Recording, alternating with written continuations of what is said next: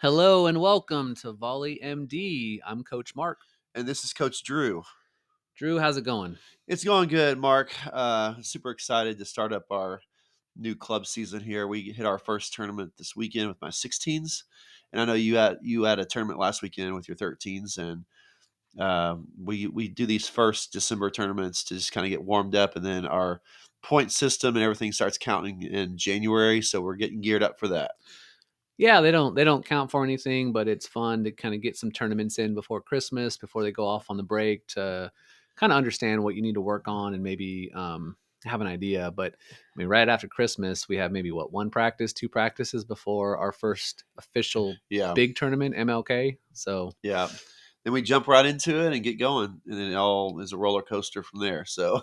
yeah, what do you do differently in your first tournament, maybe versus your tournaments that matter? Ooh, that's a good question. My first tournament, I'm trying to get everybody in. I'm just, you want to let the kids play and kind of start proving what they can do on the court. And, I think you start seeing more from the tournaments than you do from just the practices. And that's kind of their first opportunity to step up and, hey, coach, look, this is what I can do, and you see who's going to, be aggressive and who's going to play hard and work hard for you. And I think that's the first step in kind of figuring out what your lineup is going to be. So That's that true. kind of Yeah. my take on it.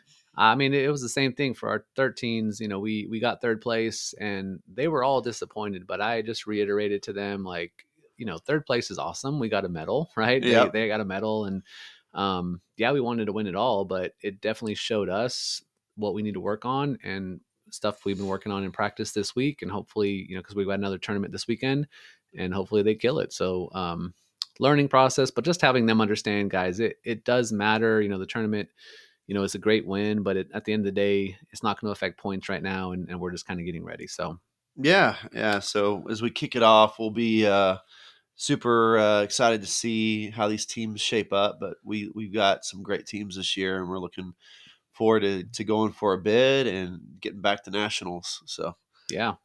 All right. So our topic today for the first one here is going to be what do you do differently in coaching younger versus older teams?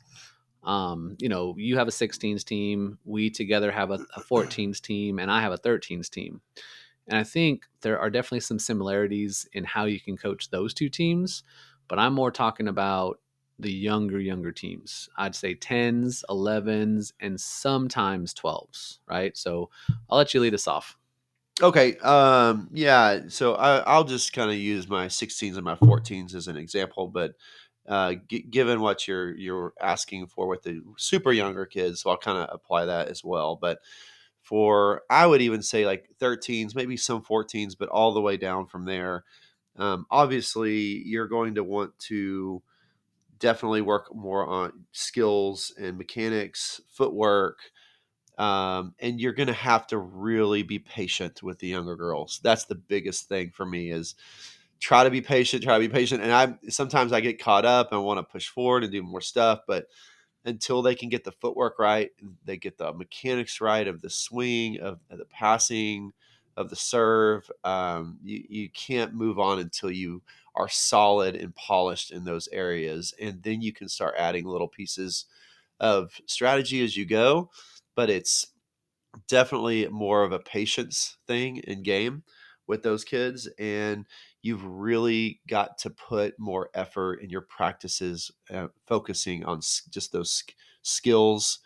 And I would say for even the really younger teams, 75% of the practice at least needs to be skill based and footwork, just because you can't stress that stuff enough whenever they're learning that approach and footwork to the ball when they're passing, because that's what matters at those younger ages. So you get the 16s, you get the older girls, they're obviously more polished in those areas. They've done it, they've been there, they know what they're doing, and then you can go right into more strategy and having more fun and doing more gameplay. And I like to teach through gameplay more with my older groups, and I think that's why I have to admit, I'm probably enjoying my 16s a little bit more right now.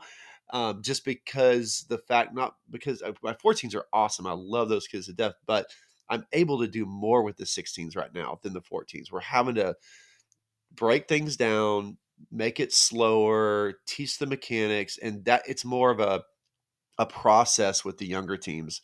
And later on in the season, I'm going to be absolutely loving the 14s. I mean, it's just slower at first. And for me right now, I'm able to do more with the 16s. And so I'm like all kind of excited to be doing this stuff. And then the 14s it's a slower process, right? So that's kind of my thoughts on that topic. But when you're coaching the younger age groups, patience, patience, patience. Yeah, I So think you can go down the rabbit hole on this. Just trying to figure out, like, do I have a super advanced 11s team? Do I have a less advanced 16s team? Do I have all the girls that do exactly what I want them to do? But I want to just preface by saying this is just we're going. You got a decent 16s team, 13s team, 14s team, whatever. But you have kind of beginners in that 11s, 10s, 11s, 12s age. I think our club, does a good job of getting in positionals and getting girls to advance their skills that way. So there's a lot of skill work that goes in outside of practice. Having 2 practices a week is not a lot to be able to go strategy on rotations and service patterns and such like that. But I think, just a couple thoughts on, say, coaching 10s and 11s. You're probably more so not requiring them to get 3 touches every time. mhm. You want to kind of encourage rallies. That's a good focus point. These girls will learn a lot from, having rallies, having opportunities to just play versus, hey, I tried to pass, I tried to set, and the swing didn't go over or something like that. So, maybe you encourage. Uh, 3 touch contact, but if it doesn't happen, it's not the end of the world. You got to teach these girls how to play. Yeah. Serving wise, right? With the younger ages, I don't even think you necessarily require them to go overhand. You got to teach them underhand. You got to teach them overhand, and in some cases, you might even teach them a fist serve. I'm Yeah. not huge on that. I want to teach them the right way, but early on, when the girl just does not have the power, you just have to find a way to, like, if I can go overhand with the fist, then I might do that initially, and then when I get more comfortable with my hand, I'm doing that process, right? Yeah. And again, with 16s, you're even 14s, right? We can develop strategy. We can go more into a 6-2 format with the two setters and rotating and all of that. With a younger age, you're probably more so going to a 4-2, where you have front row setters that don't have to release from the back row and necessarily set an extremely difficult ball to a right side, which that's probably a harder set for most. So you're just worrying about the middle set and the outside set and all of that. But further than that, the older teams, you're probably teaching them how to hand set, right? And Mhm. the younger teams, you're definitely teaching that, but you're probably focusing more on that pass set, that bump set, because not a lot of girls are super strong to push it up as high. And let's be honest, the passes aren't going to be to target most of the time, so they're going to have to run them down. So less strategy there on the younger ages, a little bit more advanced strategy and defensive systems and all of that, and even more down balls. I mean, do you do a lot of down balls or just a lot of free balls? Because they're not probably seeing a lot of those hard hits that they would in the older ages. So just some differences Yeah. there on what you're going to see with 10s and 11s, for instance. And we've got a lot of really good 12s teams, so I think you can advance strategy kind of starting in that area. And just as the very basic younger teams, I think be patient, like you said, and make sure you're teaching the skills as much as possible, and don't stress too much about 3 contacts and overhand serve and hand setting and all that. Yeah, a couple more things. One, and I said this earlier, but we say this all the time: break it down, break it down, break it down. As coaches, we, especially if you've played, you know how to teach those skills. I mean, when you're doing this in private lessons, right? But you got to break it down sometimes and show them how to do the skill the way you want it to do it. Show them, here's how we're doing it. Here's how we want to do it instead of this other way. And you know, it's a thing that it's hard to sometimes do that because you want to move on and do other things and other drills. But even with the older girls, like the other day, I was showing a lot of them like just how on our float serves what they were doing and then how to fix that and to how to make it better. So even with the 16s, we break it down, and I was working on blocking and that footwork and showing them how to move their arms and their hands and what their hands need to look like. I got up on top of a box and showed them this is the final position your hands should be in when you're blocking. Little things like that because they need to have a focus on those little tweaks and those little mechanics that's you know at the end of the day, it's going to help them get those touches they're looking for versus, what they're doing. And when we break it down, it slows things down. And that's where a lot of coaches cringe, right? Because, like, oh, I'm slowing it down. Our practices are so slow. But with the younger girls, it's so critical. You have to do it because they just don't know. They don't know the footwork, they don't know the mechanics, and you just can't rush through it, right? The other point I was going to say too with the older girls, you can push them a lot harder. We can coach them tougher. We can speed things up when things look good. We can make sure that we're setting a pace and a tone with practice that is going to make them work really, really hard. And the younger girls, not as much. You can some, like you said, depending on how advanced the team is, but you can definitely push the older girls harder, and that's something that coaches just definitely need to focus on when they get those older age groups.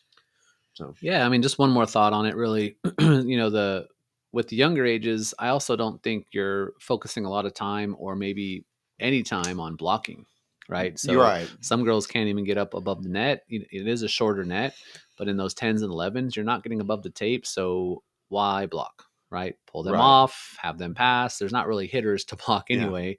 But again, in the 12s, even some 11s, there are some good hitters and some good teams. So depends on the team you have. You have to assess: do I have tall hitters?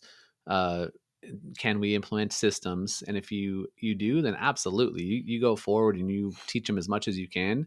Some coaches have a bit more practice time than others, and maybe good girl. I mean, you see in our region especially a lot of top clubs, and even our club have really good 11s and 12s teams. So Hmm. there's a lot more strategy you can base on that. But some of the lower level teams, for instance, maybe the third teams, the fourth teams, you're not going to spend a lot of time on that because they just can't do that skill. So teach them what you can, and just encourage the game, and from there you're just trying to get them to continue to enjoy the game.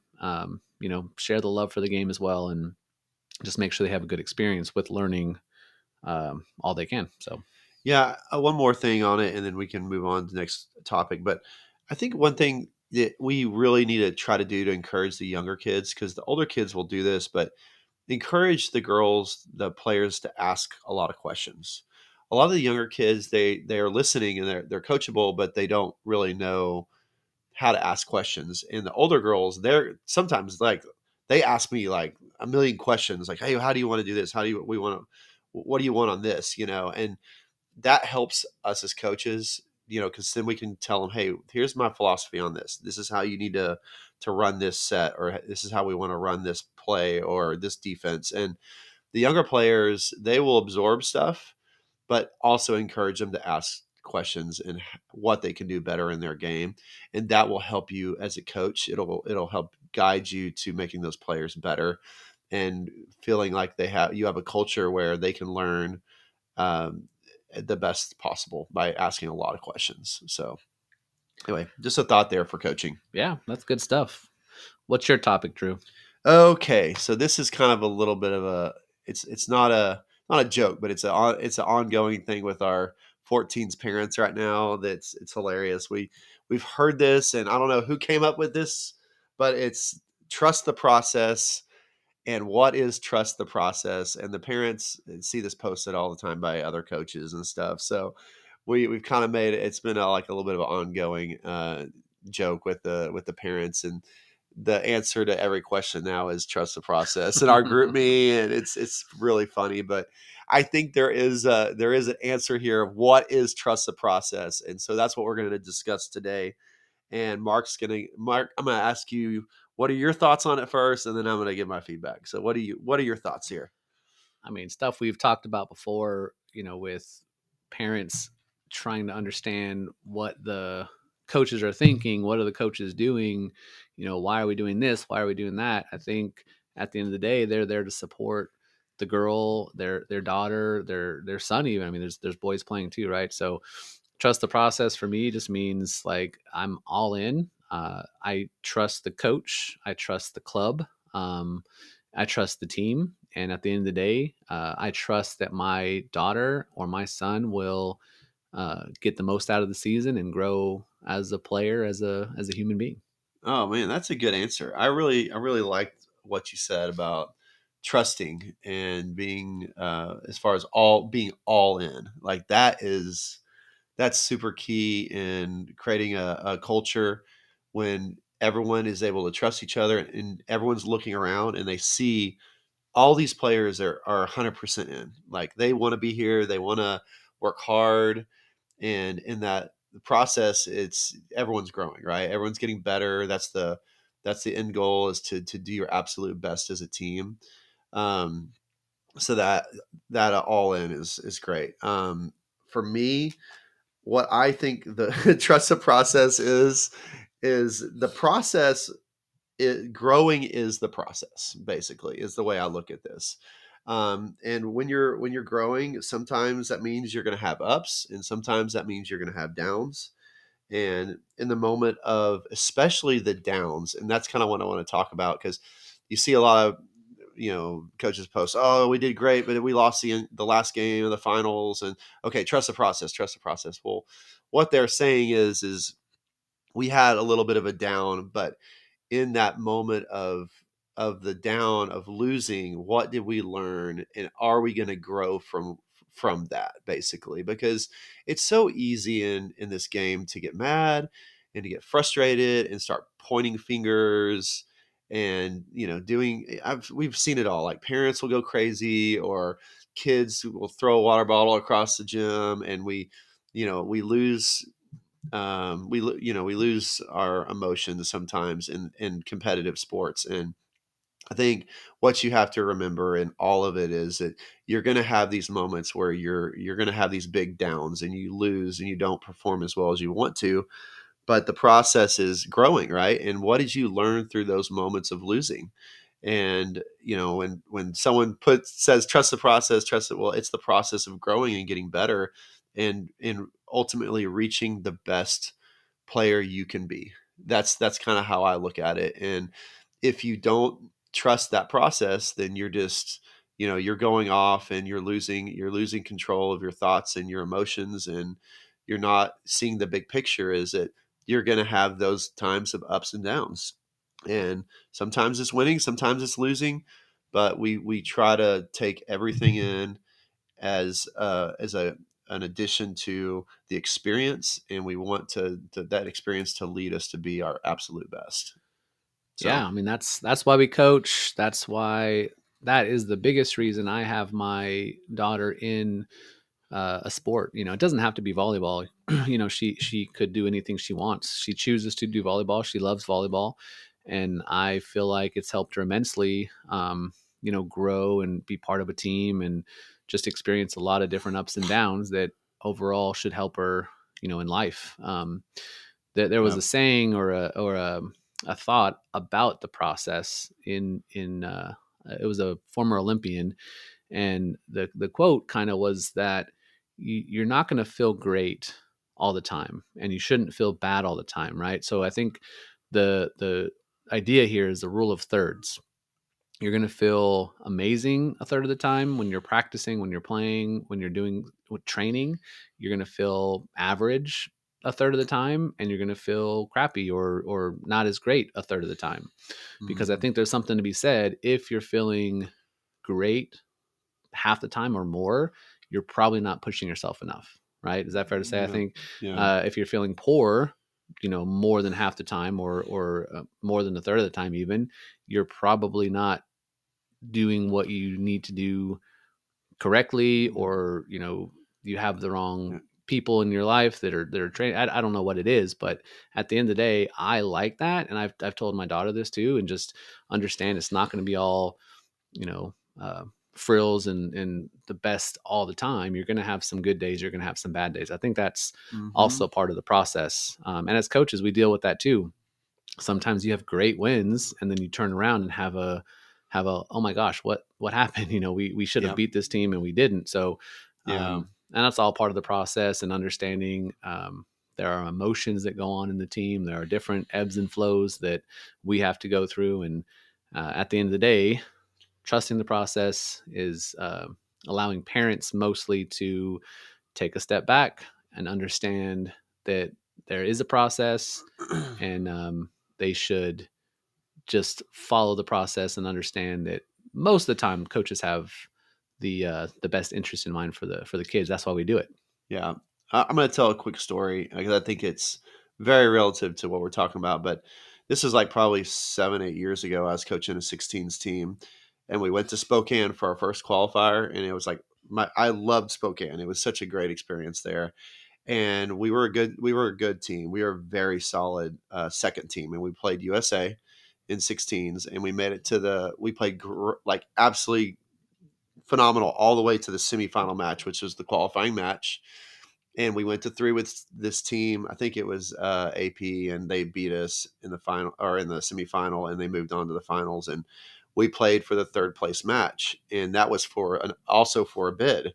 And the girls were disappointed. And I was just trying to get them fired back up. We can do this. We can do this. And you know, when we came out, we just came out flat. And I think it was kind of already over before it started, just because of their mental state they were in.